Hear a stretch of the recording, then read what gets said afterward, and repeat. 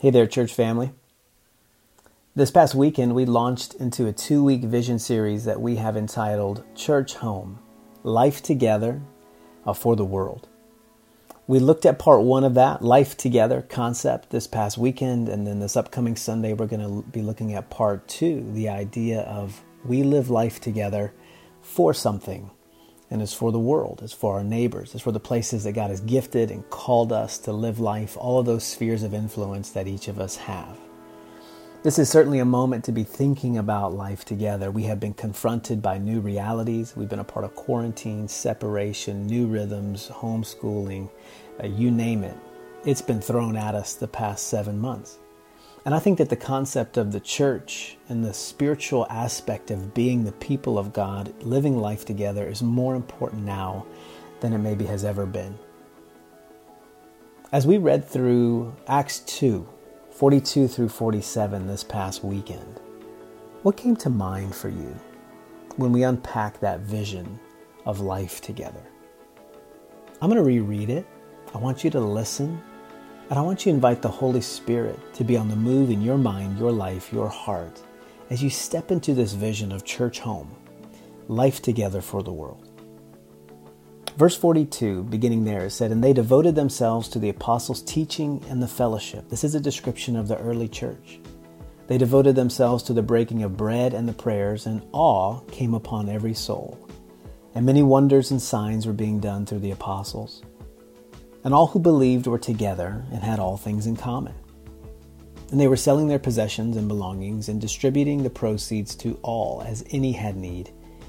And day by day, attending the temple together and breaking bread in their homes, they received their food with glad and generous hearts, praising God and having favor with all the people. And the Lord added to their number day by day those who were being saved." As you hear the words spoken, you think about, in your mind's eye and in your heart, what comes to mind for you as you think about the early church and those simple practices of Jesus? The early disciples, it says that they devoted themselves to the apostles' teaching and the fellowship, the breaking of bread and prayer, a uniqueness around their worship. But of course it has a purpose. It wasn't just an end in and of itself, as important and significant and shaping as it was. All of it was designed to drive those early Christians out into the world, out into their neighborhoods. And verse 47 showed us the effect of that. It says that the Lord added to their number, day by day, those who are being saved. As you think about following Jesus, as you think about church home and life together for the world, what might God be nudging and stirring in you right now? Which of those practices stand out? There's a simplicity to just letting the words speak to you. Having enough space to be quiet and just to listen for a moment.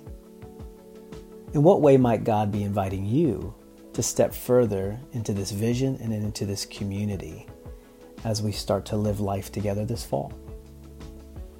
Barry Jones, whom I quoted this weekend, he said there's a rhythm of life that pulses through the biblical vision of what it means to be human, a kind of breathing in and breathing out, an inhale and an exhale. The breathing in is our participation in the divine life.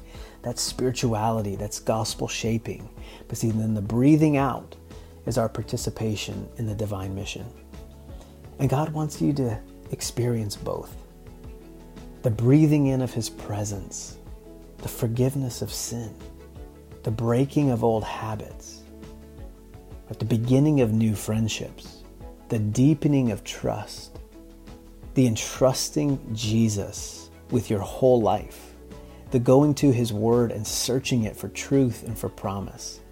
But He says, do all of that, be shaped and transformed so that I can send you out into my mission in the world, which of course is to heal, restore, and renew everything that's been broken. The incredible rhythm of living life with God, the inhale and the exhale, the spirituality and the heart focus, but then the participation in what God is up to in the world. In what way might God be nudging you? Slow down, sit with Him, let Him speak. He's alive and active, and He has something to say to you. We look forward to seeing how He's moving in our church over the next few weeks.